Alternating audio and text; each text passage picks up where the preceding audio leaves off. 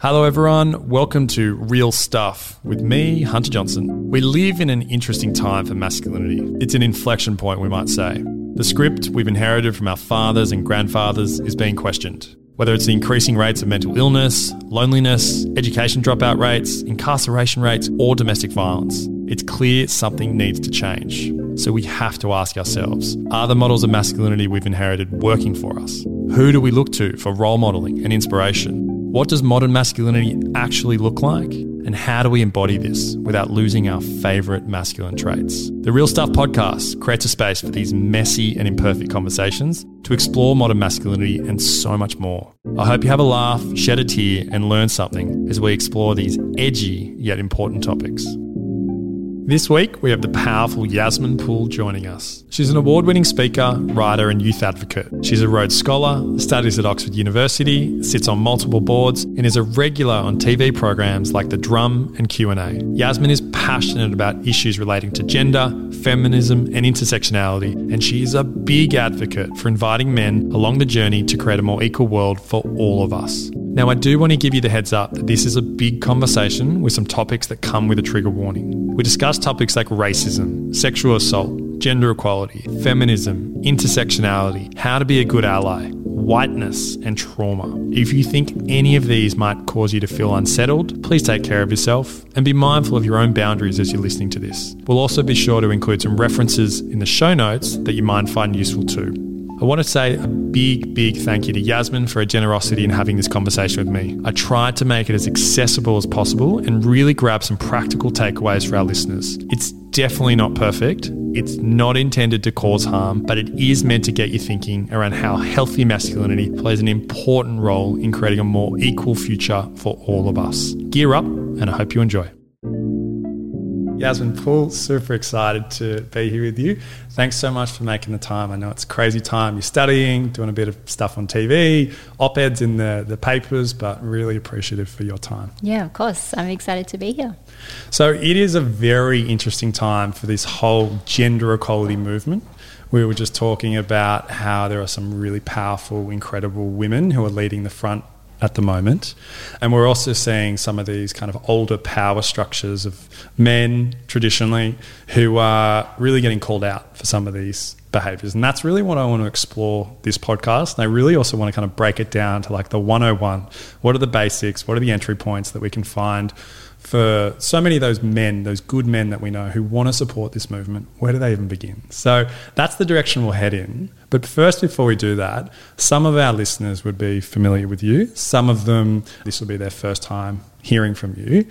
In as long as you would like, could you just give us a little bit of background as to who you are? Yeah, big question. Who am I? Who's Yasmin? I mean, I often describe myself as youth advocate, which entails many different kind of moving parts. So essentially, I do a lot of advocating, especially for young women. So ensuring that young women actually have not only a space at the decision-making table, but feel empowered to be able to speak about politics and the issues that affect them. I'm also representing organisations like Plan International Australia, and they do fantastic work in that space. As you mentioned, media work and kind of, once again, drawing attention to young women in those environments where we don't often have a youth voice across, TV shows and those platforms as well. And I'm also sitting on a couple of boards. So YWCA Australia, which is a leading feminist organisation, has been there for 140 years supporting women and girls, and also Oz Harvest. So they're an amazing food waste charity that is just showing kind of just how far charities can go in doing all of the things and helping all of the people. So I feel really lucky to be doing that as well. Amazing. And I know that's just a slither of what else is on your plate too. Have you always had an interest in social change and making a difference? Was that something that was always there for you? It was always there, but I think I couldn't quite define it. I think I felt growing up, especially, seeing things like racism and discrimination, especially against my mum, is something that I really felt. And when she would share her story to me about growing up as a woman in Singapore and then coming to Australia as a Muslim migrant, I really resonated with that. But I definitely think during high school, I was just trying to find my path. So I thought about so many different careers. First it was like communications, and then it was like law, something like ambiguous about being a lawyer. So in a way, I think this journey kind of found me in a sense. So I just started being in spaces around youth empowerment and youth leadership, and I got really excited and energized seeing young people advocating for things that they were passionate about. And it kind of led me down this place of saying, well, why don't our structures and our institutions look like these amazing people that I'm working with every day, and why don't they reflect my lived experience and many other people who also come from diverse backgrounds. So that's kind of how it started, and I feel really, really lucky to have the freedom to be able to talk about these things and hopefully make a difference in wherever I may be. I think, first of all, you are making a difference, but also real special to hear your mum's journey of, growing up, and for you personally, seeing such a strong woman change countries, but then also into a country that does have a racist underbelly. What were some of the things that you saw as, a daughter of your mum? Well, I think the big one that stayed with me was after 9/11 and her experiences in that. And I was too young. I would have been like 3 or 4. So I hadn't, I couldn't understand it at the time.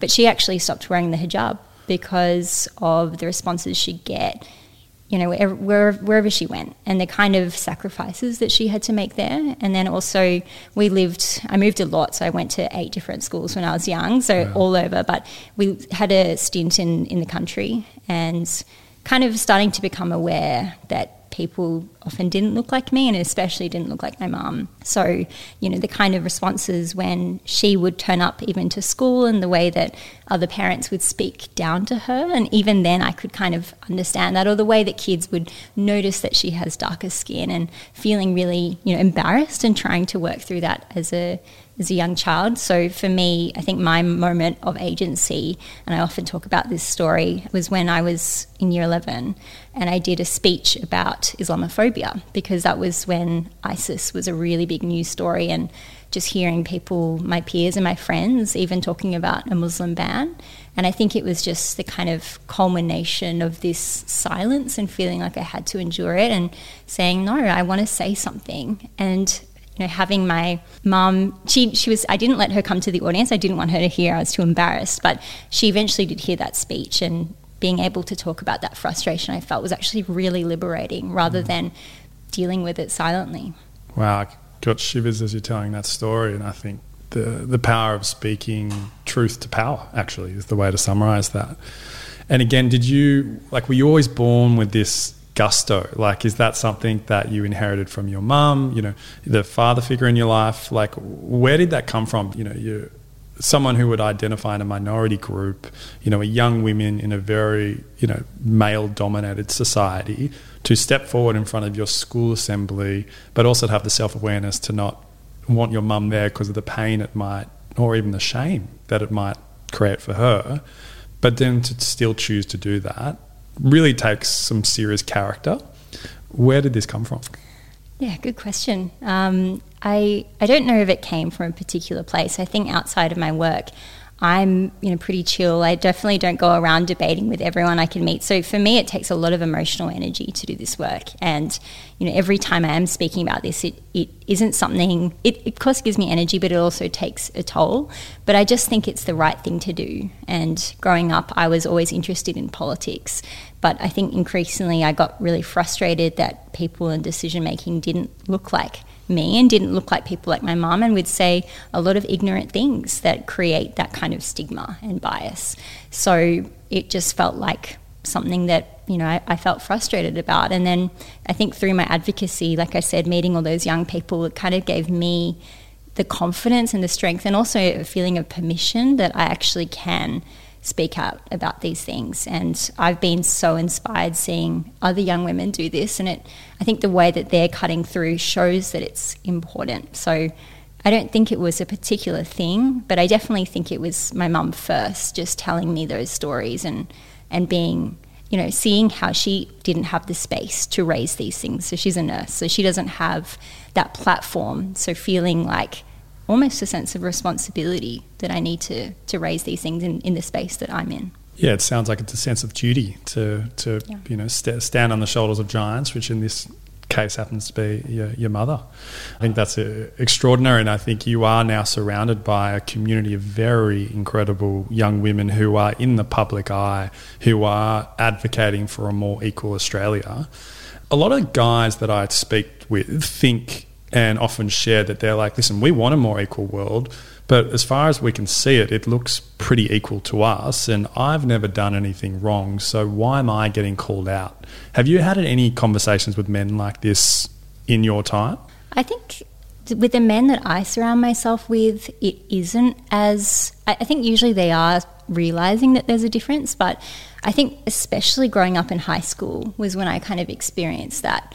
You know, it's funny because I just found out yesterday I got accepted into a Masters of Gender Studies, and I was thinking about it and I was like, because when I was 14, back then I was actually embarrassed to call myself a feminist. And the reason why was because the guy that I liked at the time said, oh, you're not one of those people, are you? You don't have unshaved armpits and you don't walk around with protest signs, and kind of scoffed about it and said, oh, you know, women are so privileged, because he was from the US. So women are so privileged in Western societies. What about, you know, he said, of course, there are women in, you know, poorer countries, but he couldn't see the problem. And I think for me, it took a lot of unlearning, because, you know, when we talk about this problem, even if we start there in high school, the way that young women are conditioned to accept things like harassment, sexual harassment, pressuring, even sexual assault.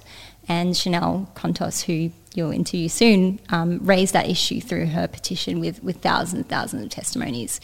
So I think what I've encountered is, I think young men feeling quite defensive about the word feminism, feeling like that's an attack on their rights and who they are as people, rather than seeing what it might feel like as a young woman experiencing that harassment or discrimination, even from, you know, as young as the age of 11 or 12. I also just want to say, as we have this conversation, I want to pick up on a thread that you said before. If this does get a bit emotionally draining or overwhelming, please let me know and we'll kind of elevate out of the trench we're in. But I just want to say thanks for sharing so wholeheartedly with us, because I know for a lot of men who are listening, and a lot of people who are listening, they do really want to help. And so having and hearing from someone with a lived experience of whether it's racism, misogyny, abuse, or living in a very male-dominated society, for them to actually step outside of their conditioning and hear a lived experience can be profoundly eye-opening and perspective-shifting. Yeah. Also, like, you know, I'm just thinking about my experience even as young as then, and feeling ashamed about the word feminist. You know, even the guy that I just spoke about, he pressured me to send nude photos, and I was 14 at the time and he was 17. And it's these kind of power imbalances that so many other young women could resonate. And I remember feeling that pressure, but I've never had the conversation with anyone about how to deal with that. And actually the words that I repeated to myself when I felt uncomfortable, because I was, especially then, I was a big people pleaser, so I didn't really know how to assert firm boundaries. And I said the words, boys will be boys, in my head. And I would repeat that to myself. And I think back and I'm like, where did I even learn that from? But just somewhere I had thought boys will be boys, and I wasn't given the tools to stand up for myself and to also realise that that's wrong, to be pressured. So I think especially back then, and that was 2013 to 2014, there wasn't conversations about what that means to have respectful relationships, as they call it, but to understand what you're comfortable with and not comfortable with. And I think lots of young women haven't been told that they can say no, and they can say, I'm not comfortable with that. So I think that's when I talked about unlearning. It took for me a lot of unlearning to say not only no, but even in the public space now to advocate. That also requires a lot of unlearning, because there's so much pressure on young women to be silent and to nod and to smile and to please everybody. I think on that thread, you've just written an op-ed, an opinion piece in the paper. I'm wondering if you could just talk to us around even the title of that, but then what was the main points in that? I think it was something along the lines of why young women won't smile for you anymore. But it was basically after Grace Tame was photographed next to the Prime Minister, and she didn't smile at him. She shook his hand, but she didn't smile at him. And it created this whole media uproar. And what was really disappointing is that some of the first voices to come out swinging against her were men, and men in very privileged positions. So men in top media roles, or male politicians who are elected to represent the community. And I first of all thought it was so ridiculous that this is someone's choice not to smile at what is clearly a photo op.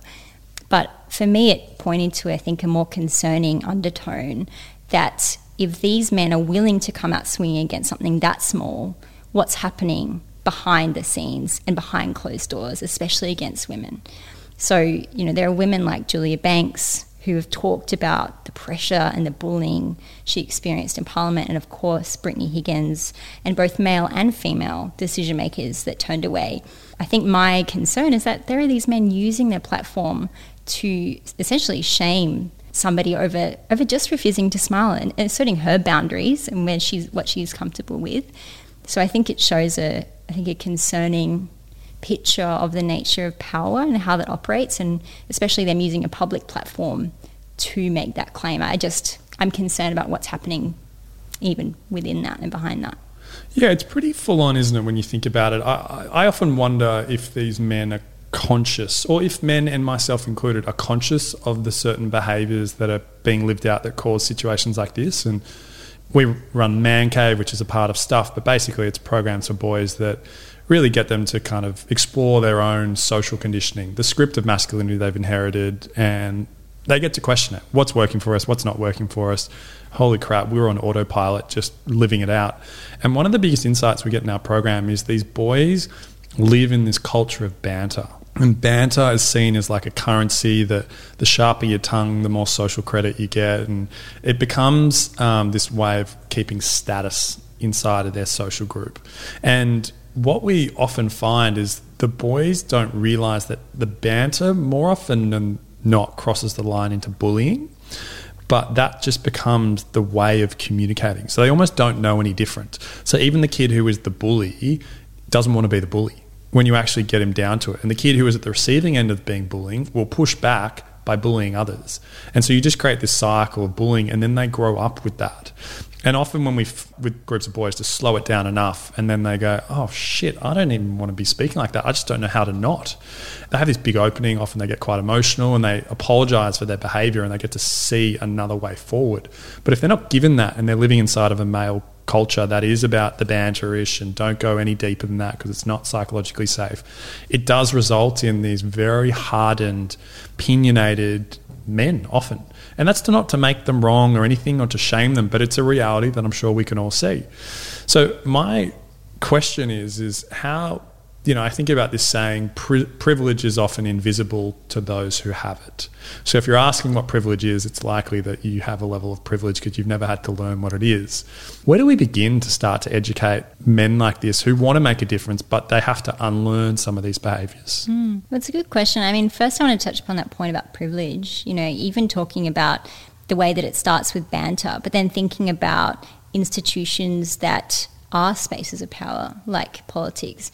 The one clearer sign of privilege is, am I the only person in the room who looks like me? And a lot of the time, including in my work, I am. So in spaces of politics, there's a ton of white men, especially those that are older, which means that often they'd have similar lived experiences, similar views, and if they speak up in a room, they're more likely to be supported because it might align with other people in that room. Whereas if you're the only, let's say, woman, you're the only person of colour, it is true that the world looks different from your eyes. So to raise these things means that it might feel uncomfortable. But when the entire room doesn't look like you, that feeling of making it comfortable can become exclusion.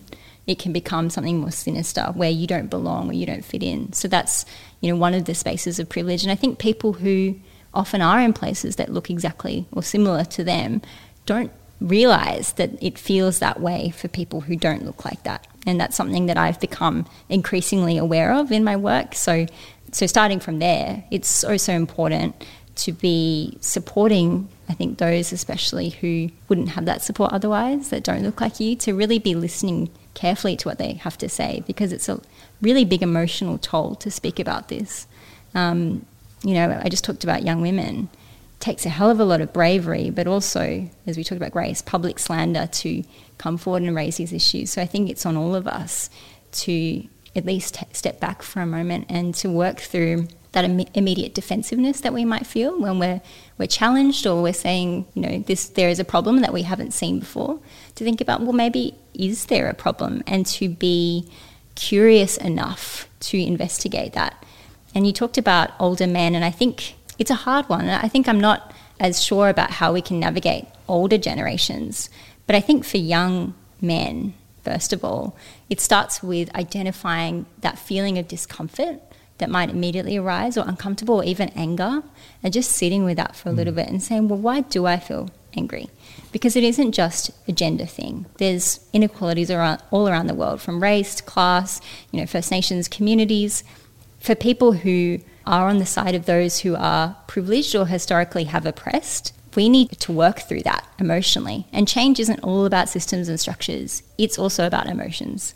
So I think it's, a sign of a mature person that they can work through that immediate gut feeling and emotion, and just to try to imagine, if I woke up one day as a young woman and if I was experiencing, guys pressuring me, or if I'm in Parliament even, and looking at places that don't look like me, how would that feel? And just trying to see from that space, I think that's maybe the first step to trying to kind of cut down some of that discomfort that might immediately arise. And I think many things in that, but I really want to hone in on the desire to just sit with. So don't try fix, don't try solve, but actually just sit in the discomfort. And I think my journey with inside of just exploring my own privilege, exploring my own unconscious bias, has been initially like, oh shit, am I a bad guy? And then sitting in this what felt like guilt, going, oh, I thought I was a really good guy.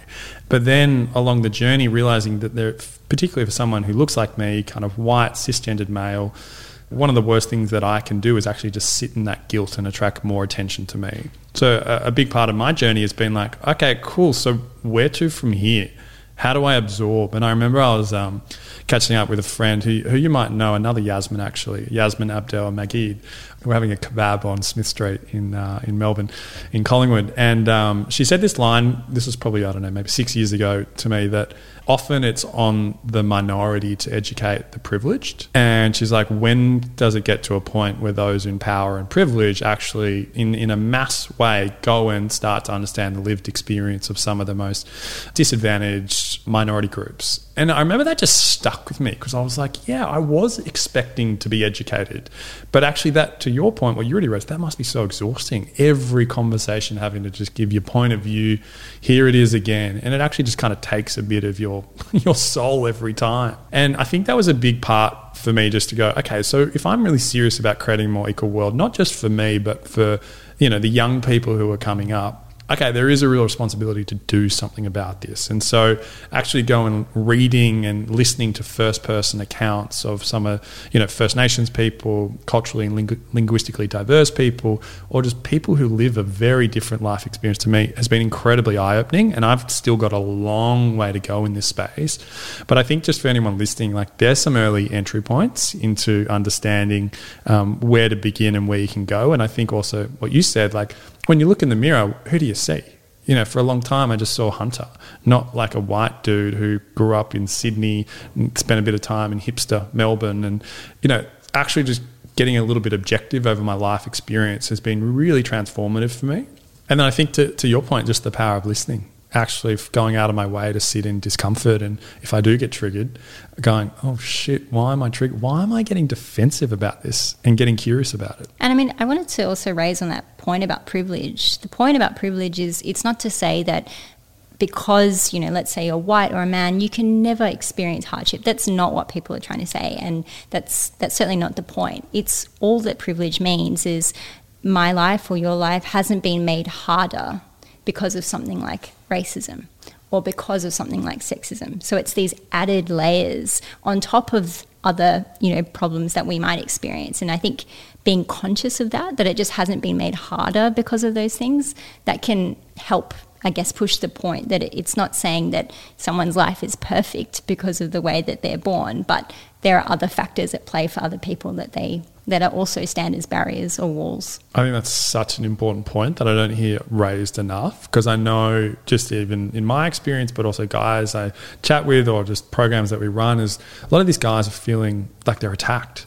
and they're like, hey, listen, my life has been really hard to me, and suddenly now you're telling me I'm privileged and things have been easy. And I think that's a really interesting point, that like struggle is very relative. So the things that I've gone through, the demons I've moved through in my life have been really hard to me. That doesn't necessarily, from what I'm hearing you're saying, mean that things have been easy. But, there are certain doors that open for me just by looking like what I look like. Totally. Exactly. So I also really want to break it down, because again, what I want for this potty is just for the entry point for people to kind of understand. So when you think of feminism, or if you identify as a feminist, what does that mean to you? Well, to me, feminism is freedom, bottom line. It's freedom for everyone to be themselves and not be constrained by the pressures and the structures around us that dictate how we should act based on gender and gender norms. So for me, feminism encompasses women.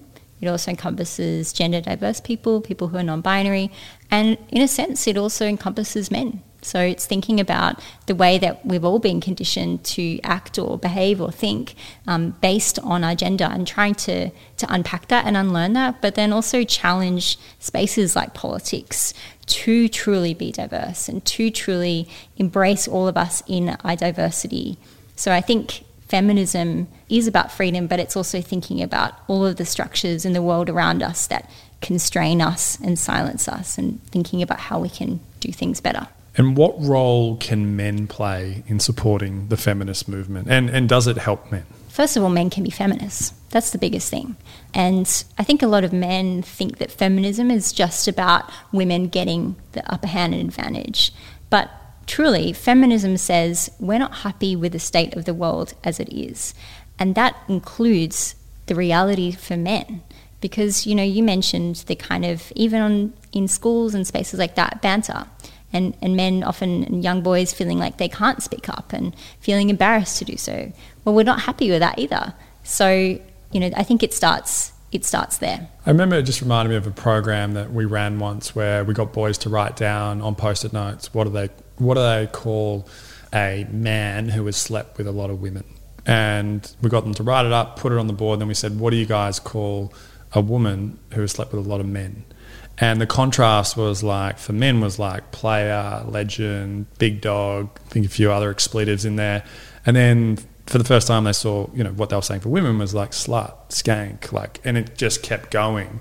But they'd never slowed down, and fair enough, they hadn't done it, to see the contrast of what that is, of the two, like the dichotomy of the complete different rules we have for the two different language points. And it really opened them up. The next activity we got them to do was to write down, we got them sitting in a like a tight circle, and we showed them like 40 different photos that are like display photos, and we said, we're just going to show you these photos, just be silent.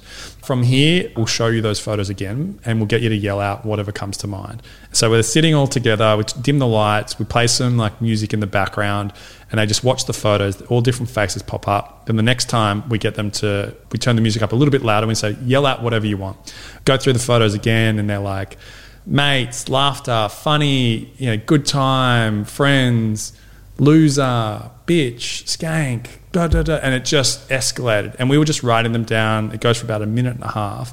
We paused it. The boys are laughing their heads off because they've had free reign. And we just go, all right, how was that for you guys? And they're like, oh, it was pretty funny, like da da da, laughing. And we said, cool. So why do you think we got you to do this exercise? And they're like, I don't know, just to see what would happen. We're like, yeah, why else? And this one kid goes, oh, we just want to see how would we'd act as a group. I'm like, cool. How do you guys think you went?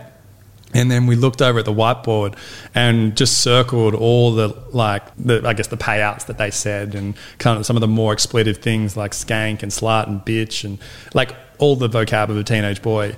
And we said, now what would it mean to you guys if we told you that all these people were our Facebook friends? People that we've hung out with, some of our closest friends, our parents are in there. What would that mean to you guys now? And they just stopped, and they were like, oh my God, we're so sorry, please don't tell the teacher. And we're like, we're not here to tell the teacher, we've got permission from all those people, but what's changed now? And what opened up was this deeply profound conversation where the boys got to recognise that when they were in a group, how that gave them more power, where they felt like they could say whatever, they could hide amongst others, how then they one-upped each other in which to like get that story out or get that payout out quicker. But then at the end of it, they were like, wow, we see how this plays out everywhere. Thanks for showing this to us. And we're like, yeah. And you guys, you have agency. You know, you're able to make these decisions on the fly. So next time you see this happen, what can you do? So we started mapping out the tools they could have in their life. And that's often what I find with, you know, the tens of thousands of boys we work with. They actually want to be great men, 100%. But there's not many role models out there that show them how to deal with situations like that, or how to be a, you know, if they see something happening to someone on a tram or whatever, what to actually do about it. Or in a boardroom setting where someone mansplains or talks over someone, what to do about it. So they just don't have these practical tools. From here, with the whole movement that you're creating and alongside some very incredible women, like what is the change you guys are hoping to see in this whole movement? The change that we're hoping to see, I think it's hard to summarise it in exactly one sentence, but, you know, taking the words of the campaign I was recently involved with, it's safety, respect and equity. And I think we can all agree that every single person, no matter where you comes from, wherever you come from, deserves safety and respect.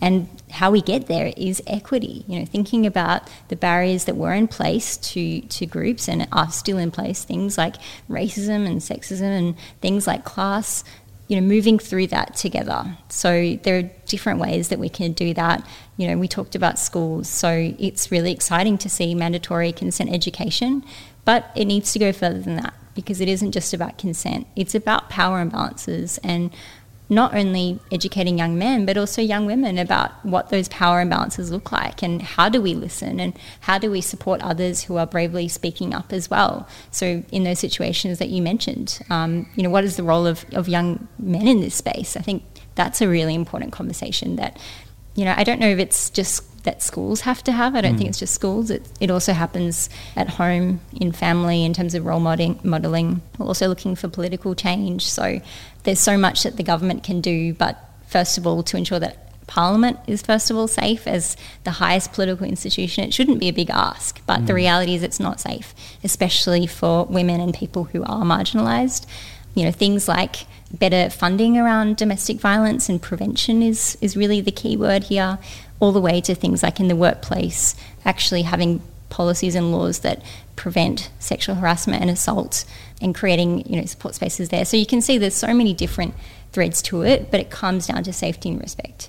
And the thing that I think that I'm particularly passionate about is changing the minds of decision makers and changing the structures so we can actually see ourselves spoken for and represented. And it's funny because during March for Justice, there's just this visual that will always stay with me because I went to the protest in Canberra and I remember looking at just a whole sea of mainly women but also men, diverse women from all different backgrounds, and then looking at Parliament House and thinking about the disconnect that we have to march for our lives all the way up to Canberra for a Prime Minister that didn't meet with us, that didn't want to come out. And a lot of the time it was, you know, trying to convince politicians to listen and care. The fact that there were no young women in that place that had a platform to be able to advocate for us. So I think it's that gap that I really want to think about and how our democracy can better, you know, engage with all of our voices rather than amplifying others. Yeah, and just to think about, like, it surely from a very logical point of view, it makes sense to have our elected officials represent us. Bottom line, right? But then I mean, let's think about that. Why? Why is it that it isn't diverse? And I was actually, you know, reflecting on this, that a few years ago I spoke to Parliament of Victoria, but to a group of young women of colour, and I was speaking to them about leadership.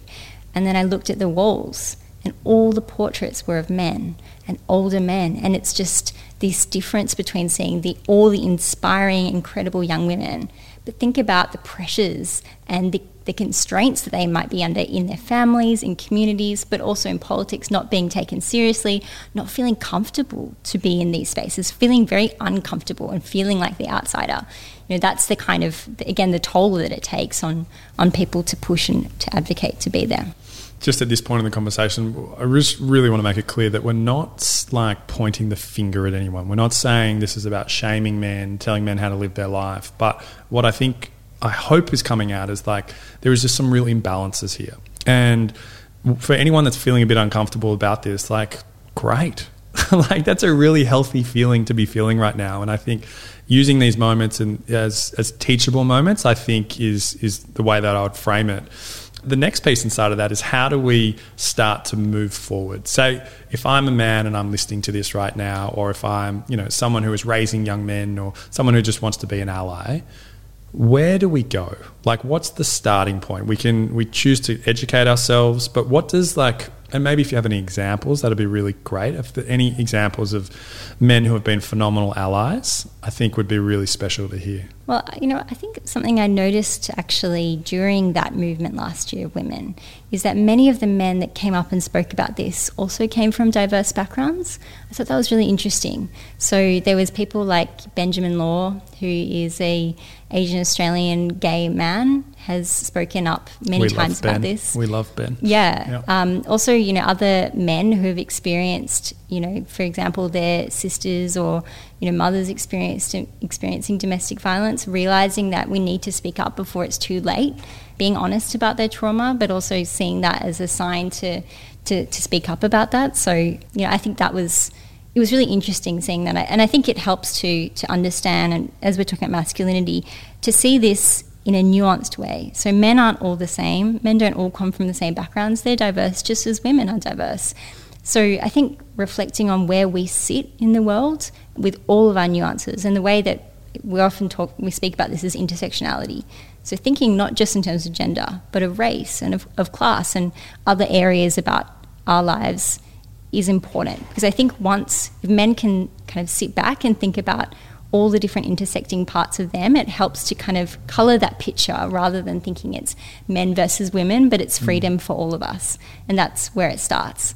But there are really, really powerful voices in this conversation. We talked about Grace and Brittany, but also a number of other female advocates, First Nations advocates, especially women in that space. So to start by, I think, first of all, listening, and it'll always come back to listening, but introspecting. And the reality is there's bias and discrimination everywhere, and it's so easy to absorb that and to just slip up and just to be thinking in this way. And we're saying it to ourselves, not saying it out loud, but to actually kind of rewire the way that we might gut instinct feel about something, and realise it doesn't just come from nowhere. It comes from the messages all around us. It comes from our dads, or it comes from our parents, and it comes from media and our schools and all of that. So just thinking about maybe what is it saying, and can we be brave enough to challenge that? And I think we all can be. Yeah, I think we all can be. And I think when it gets slowed down enough, and where we can be with the things that have pissed us off or triggered us or we feel are unjust, often it's just our humanity at our core. We actually all want everyone to do well. I think they're definitely biased in that belief. But I'm also starting to think, I've got two younger sisters who are now 20 and 19, and I'm thinking about the world that they're going to inherit. And I also think about the education that they have around these topics, around power, around privilege, around sexual coercion, intersectional feminism. It's like there's a whole language and a whole vocabulary. And I don't want to throw my younger brother under the bus, but I will. He's 17-year-old. He works as a heavy diesel mechanic apprentice. And he's in environments where he's not having conversations like this. So what I'm observing is it's almost like the conversation is heating up. The education required to keep up is getting more and more intellectual, which is, I think, a really healthy, good thing, but also creates more of a division for a lot of men who want an entry point into this conversation, but it's difficult to know where to begin. We now live in a time where cancel culture is a huge thing, and there's wokeness is now seen as something that's a negative thing. Again, in conversations that I've had with a lot of men, is like, hey, I'm just really fearful to put my point of view on the table because I want to raise it, but I'm worried that if I do raise it, I'm going to get unfairly judged, or people will think I don't agree with equality, but I want to raise my point of view. And what I'm hearing and seeing is that they're now not raising that point of view. They're just holding it back together. They'll go have the conversation at the water cooler or down at the pub or whatever, and they feel like it's moving without them, but they just don't know how to get in. So how do you think about all that with woke culture more technical language going on, but then also you've got a lot of men who want to support, but it's heating up. I can understand why it feels scary. I also think, though, when we have these conversations, we have to think about, well, who is the group that is saying that they feel discriminated against and harmed? What is the power or lack of power that they usually have to raise these things? Because I think a lot of times, especially right-wing commentators, make it seem like it's just, one-to-one, someone debating, but someone has less privilege and less right compared to someone else who might be, speaking and using their voice. So one example was of the men that came out swinging against Grace Tame that I mentioned. They have extraordinary power and privilege, and it might be something that they're genuinely thinking, but had they stepped back for a moment and reflected on why, again, they're feeling this way, maybe that they didn't need to use their platform, because it ended up being, quite damaging and a lot of, attention on Grace for something that was so small. So I think that, there's power in, first of all, asking questions. There's nothing wrong with asking questions and wanting to learn. I think the issue is when something is said like it's an undeniable truth or fact, and that can be really harmful to people, especially those who are discriminated against, who are saying that's not matching with the reality that I live and experience in. So we need to be conscious of those power imbalances. I even work through this with issues that I might not have experienced directly. But even in those spaces, like for example, I'm not First Nations, but to try to amplify and support where I can and listen is really important. So yeah, I think there's, there is power, I think, in asking questions first and being aware of where you stand in the world. So before coming out to say this is absolutely what's going on, to realise, I've grown up seeing the world in this way, but that's just the way that I see things. Other people see it in that way too. So I think breaking down that, immediate kind of social media style of arguing or saying this is the correct way, to be open to reorientate and change. And it starts by asking questions, including to people around us, people that we love and trust, who are willing to listen, even if you feel embarrassed or ashamed, who would be willing to indulge that. And for me, even with my partner, right, he's a white man, I feel really heard and understood by when we speak about these things, but there are also things that he hasn't realised about my life. But the power of that is that he listens, and it's really nice to feel heard, bottom line. And I think if we start from that point, we get a lot further, and I think we see a lot of common ground because he puts his ego to one side and actually wants to figure out what the world looks like for me. What does that practically look like inside of your relationship dynamic? How does he listen? How does he put his ego to the side? Well, first of all, he doesn't get upset or angry if I talk about whiteness, if I talk about masculinity. He sees as well other men in his life that react in this way. And, we have friends, and, this friend, a lot of the time, you can see how masculine expectations have shaped him. So, feeling like he needs to get the rich, white, hot, blonde girl and, misogynistic kind of behaviour. He sees those kind of people in his life, and we have conversations about that. Talking about his experience, he, growing up, saw men that he didn't want to be like. He saw bad examples, and he said he made that choice. I don't want to be like that. And I think making that choice, first of all, I don't want to be like the bad examples that I've seen, rather than saying that I should be that. That takes a lot of strength to unlearn maybe some of the things that we've grown up seeing.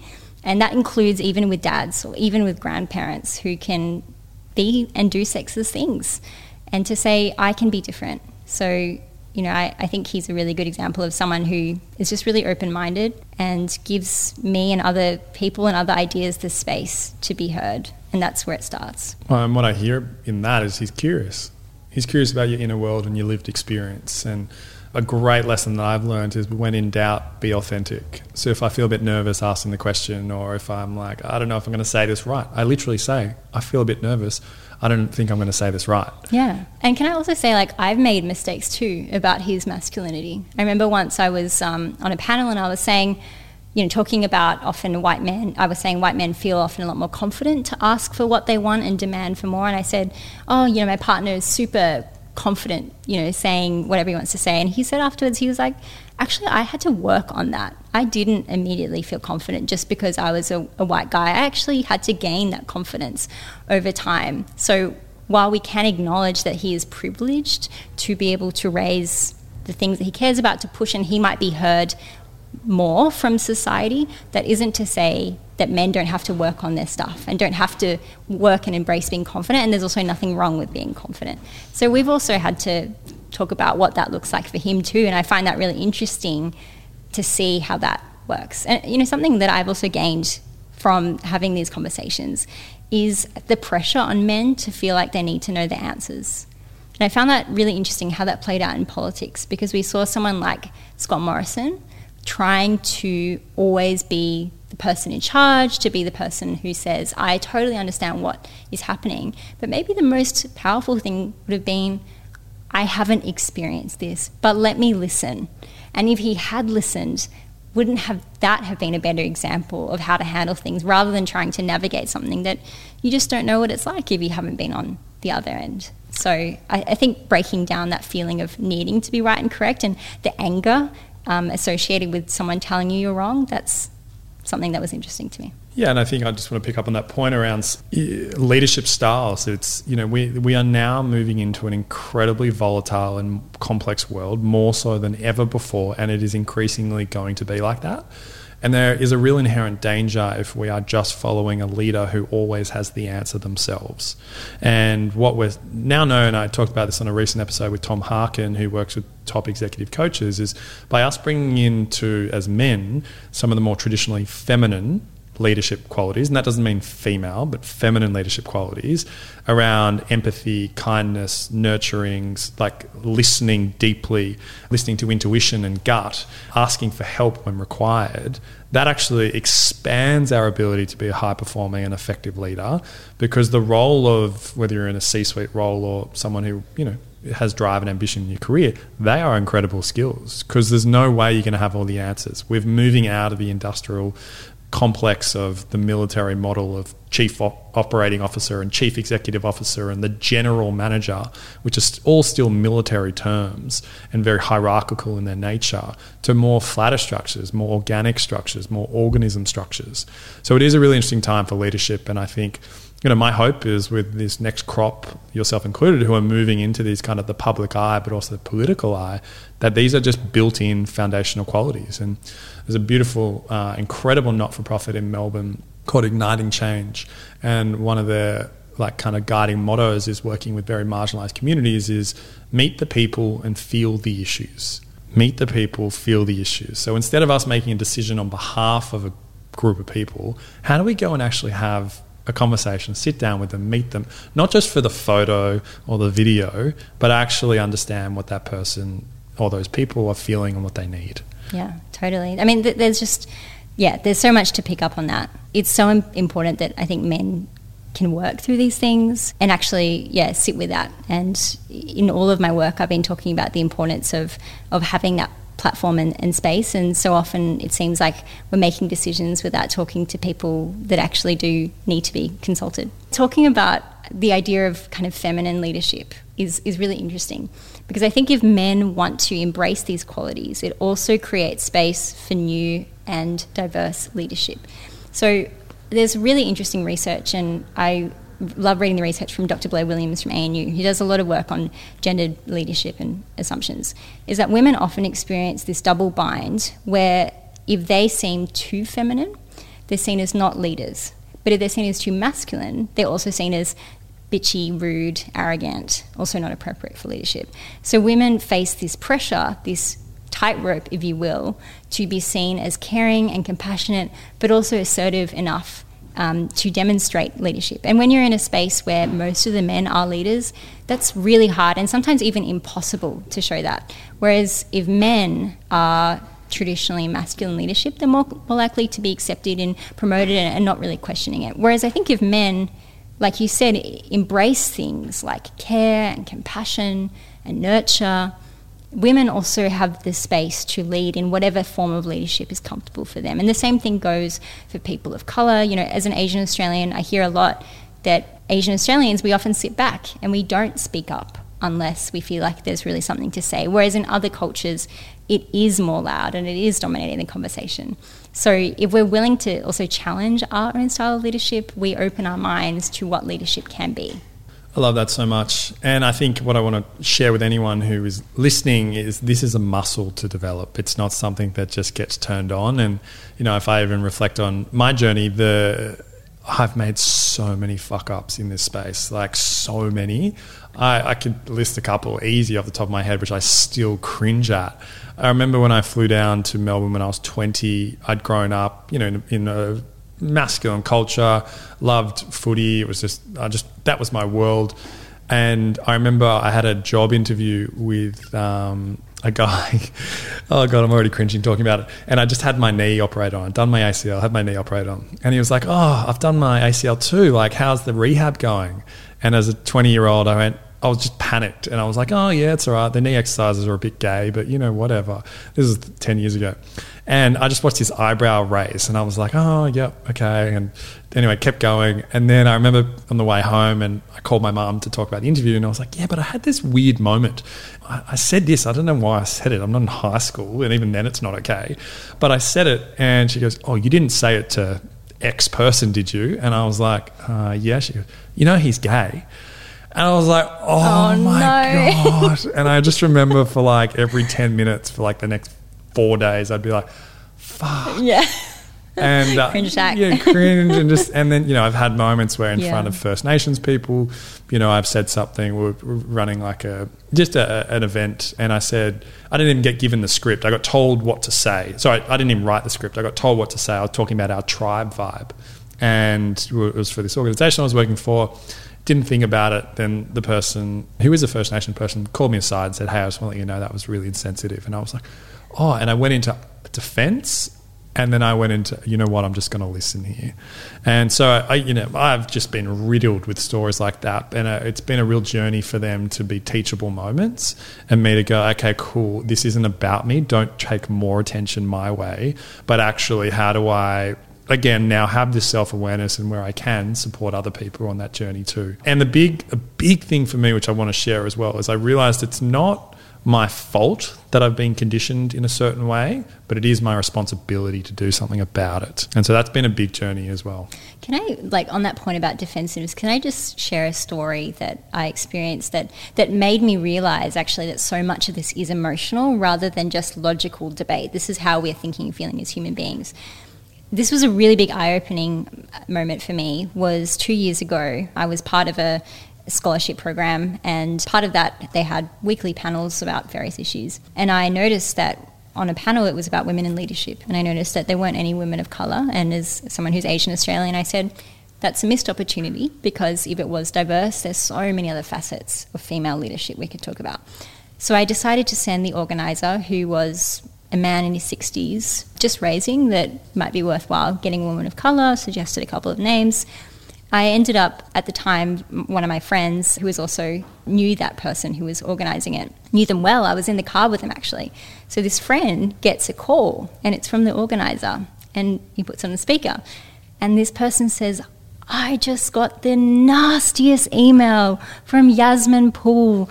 She was saying terrible things, and she, was, trying to shame this panel, and how dare she do this? I've lost total respect for her," and was really going off for a good hour. And this is, again, a man in his 60s, senior management position. I'm just a university student, saying things, she's trying to use being a young woman of colour to advance herself. And it was a lot. And at the time, and still, it was really, really hard to hear, because, of course, it wasn't true. It was very respectful.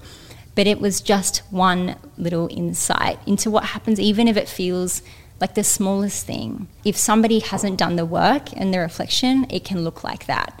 And that person, there were a few people who were not women that complained about that, but it was only me was the person that I think he was particularly angry about. And that continued. He ended up telling people in the organisation, warning them about me and this kind of stuff. And you just saw how that, in a sense, fragility plays out.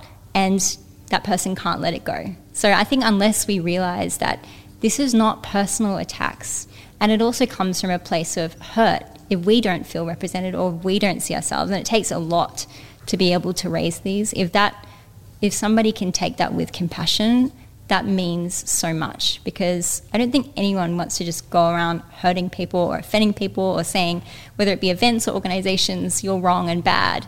It's saying we can do better. And if we can embrace that we can do better, that's, I think, something powerful we can all do, and to validate those fears and to actually listen. That's really powerful. Yeah, and also get really curious around why we're triggered.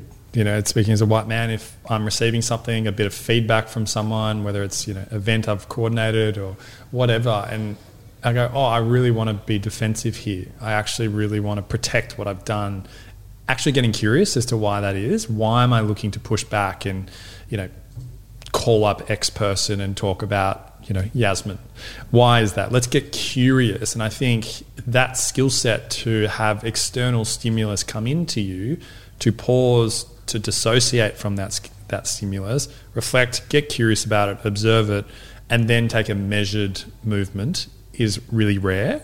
But again, really important, not only for equality, but just for life, you know, because we're constantly surrounded by things. And I think, again, we come back to this being a muscle.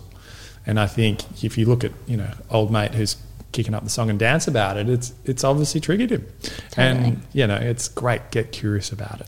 And it's always a work in progress, even for me. So I think about the Safety, Respect and Equity campaign I was on, which I'm really, really proud of the message and the purpose. But there were people who raised, there aren't many diverse people in this group. I was one of me alongside Maddie De Rosario, a woman of colour, disabled athlete, you know, Lyris Barrett, amazing First Nations woman, but it could have been better.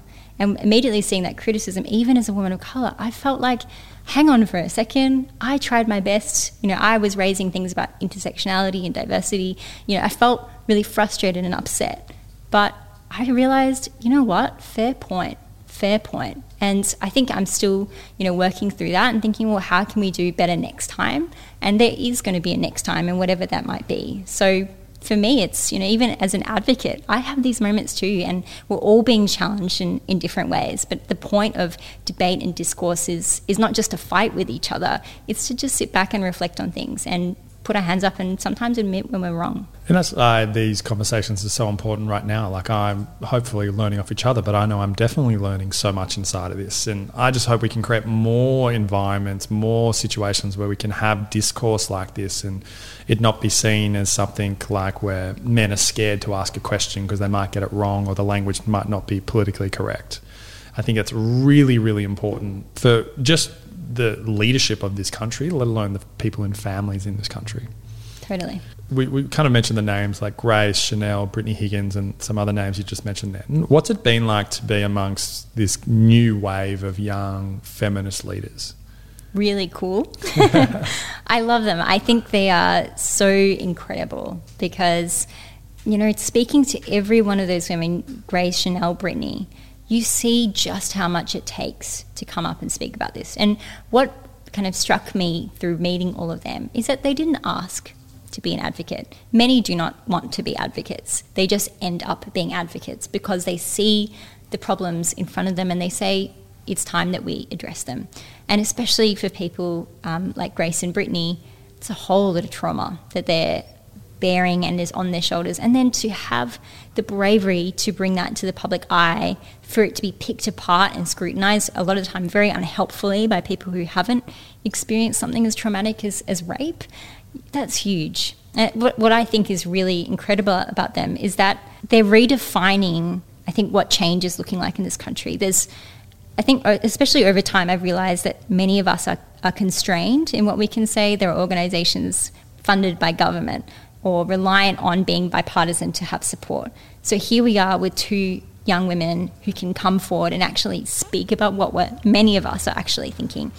And what was incredible about seeing the way that they operate is that it cuts right down to the bone of these problems. And the way that politicians can talk about it is that they used floral words and lots of, you know, promises, but not really promises, not actually meaningful reform. And Brittany said, we want actions, not words. So it's too often that again, women have to come forward and plead and demand for change, and maybe decision makers listen for a second and then don't do anything as a result. But I hope working with these young women, we can keep that pressure on, and going into the federal election, that voters can realise that this is a major issue. This isn't just an optional thing, that having justice for the women of this country and in all of that diversity and what that means is important. And frankly, to be disgusted at many of the decision makers who turned away and belittled or refused to listen to these young women who are coming up and so bravely speaking out.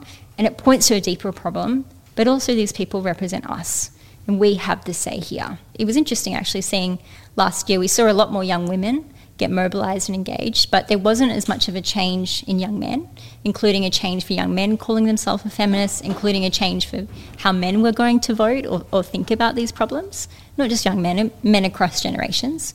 So, hopefully I think with this momentum, I really want men to feel like this isn't just something that's passing them by, or that they're really active participants in this conversation. And yes, including a space of privilege and accountability, but also to feel like they can support and listen and think about how it affects them too. So I really like being with those young women. I think they're challenging what leadership looks like. And for me at 17, thinking that leadership was a tall dude in a suit with a firm handshake, it's redefined what that looks like in my eyes. And I just think they're awesome. Very special to hear that. Really important to raise, and people can do their own research about this, but more diversity, more equality, we all win. It's like pick any area, whether it's your business profitability, the creativity in your organisation, your happiness inside of your life, your family dynamics. It's like more equality is better for all. And I think there is sometimes this story that it's really like that sometimes to the privileged, equality feels like oppression. So sometimes the privilege, equality feels like oppression. So how is it that we can create spaces where people realise that when women win or marginalised communities win, we all actually win? And it's that for me, it's that rising tide raises all ships. And there's, if you need more role models around you, if you're looking who are the men that are still representing these values around equality or feminism, whatever you want to say, it's like, well, make yourself the role model. We have the internet as well. So go and get educated, be the role model. It's not about virtue signaling or showing how woke you are. But to your point, it is deeds, not words. Deeds, not words.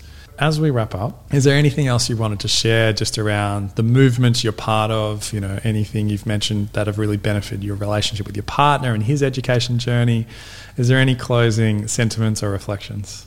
Well, as you were talking about that, I thought of the word effervescence, which is the idea that it's, let's say a beautiful stream of water bubbling up, and the way that empowers all of us. And for too long, we think of equality as something that's trickled down, that we start, from those who are powerful and it trickles down. But I think if we start with the people who are disadvantaged and are silenced, and there are many different groups, to just be focusing there, as you said, that actually does help all of us. It isn't just having people in a space to fill a quota and ticking a box.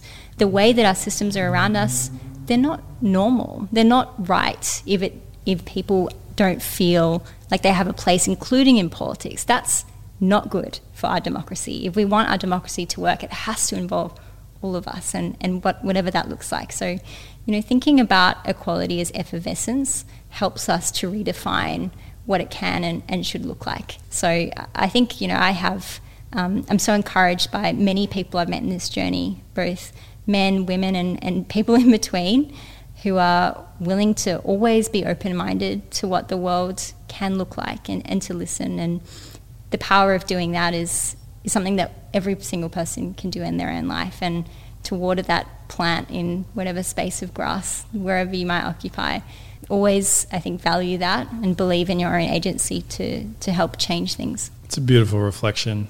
Yeah, I really believe that we have a responsibility to leave the world better than what we inherited. And I just want to say thank you for playing your role in that. I know my little sisters were stoked when I said that we were hanging out. So I just want to say thank you so much for your time. Thank you also just for the stories that you shared. Just being so willing to, I guess, dip into your own inner world and to share that as well, because I know it does take energy and that can be exhausting. So I just want to say thank you so much for that. And I think you're on an incredible trajectory. So looking forward to watching, being a part of it. And thank you again for your time. Thank you so much. Thank you so much for listening. If you enjoyed the podcast or got some value out of it, we'd love your help to grow this thing. You can subscribe to the channel, share it with your mates, or show us some love on socials. We want to impact as many lives as possible, and we'd love your help in getting this out there. Thanks again.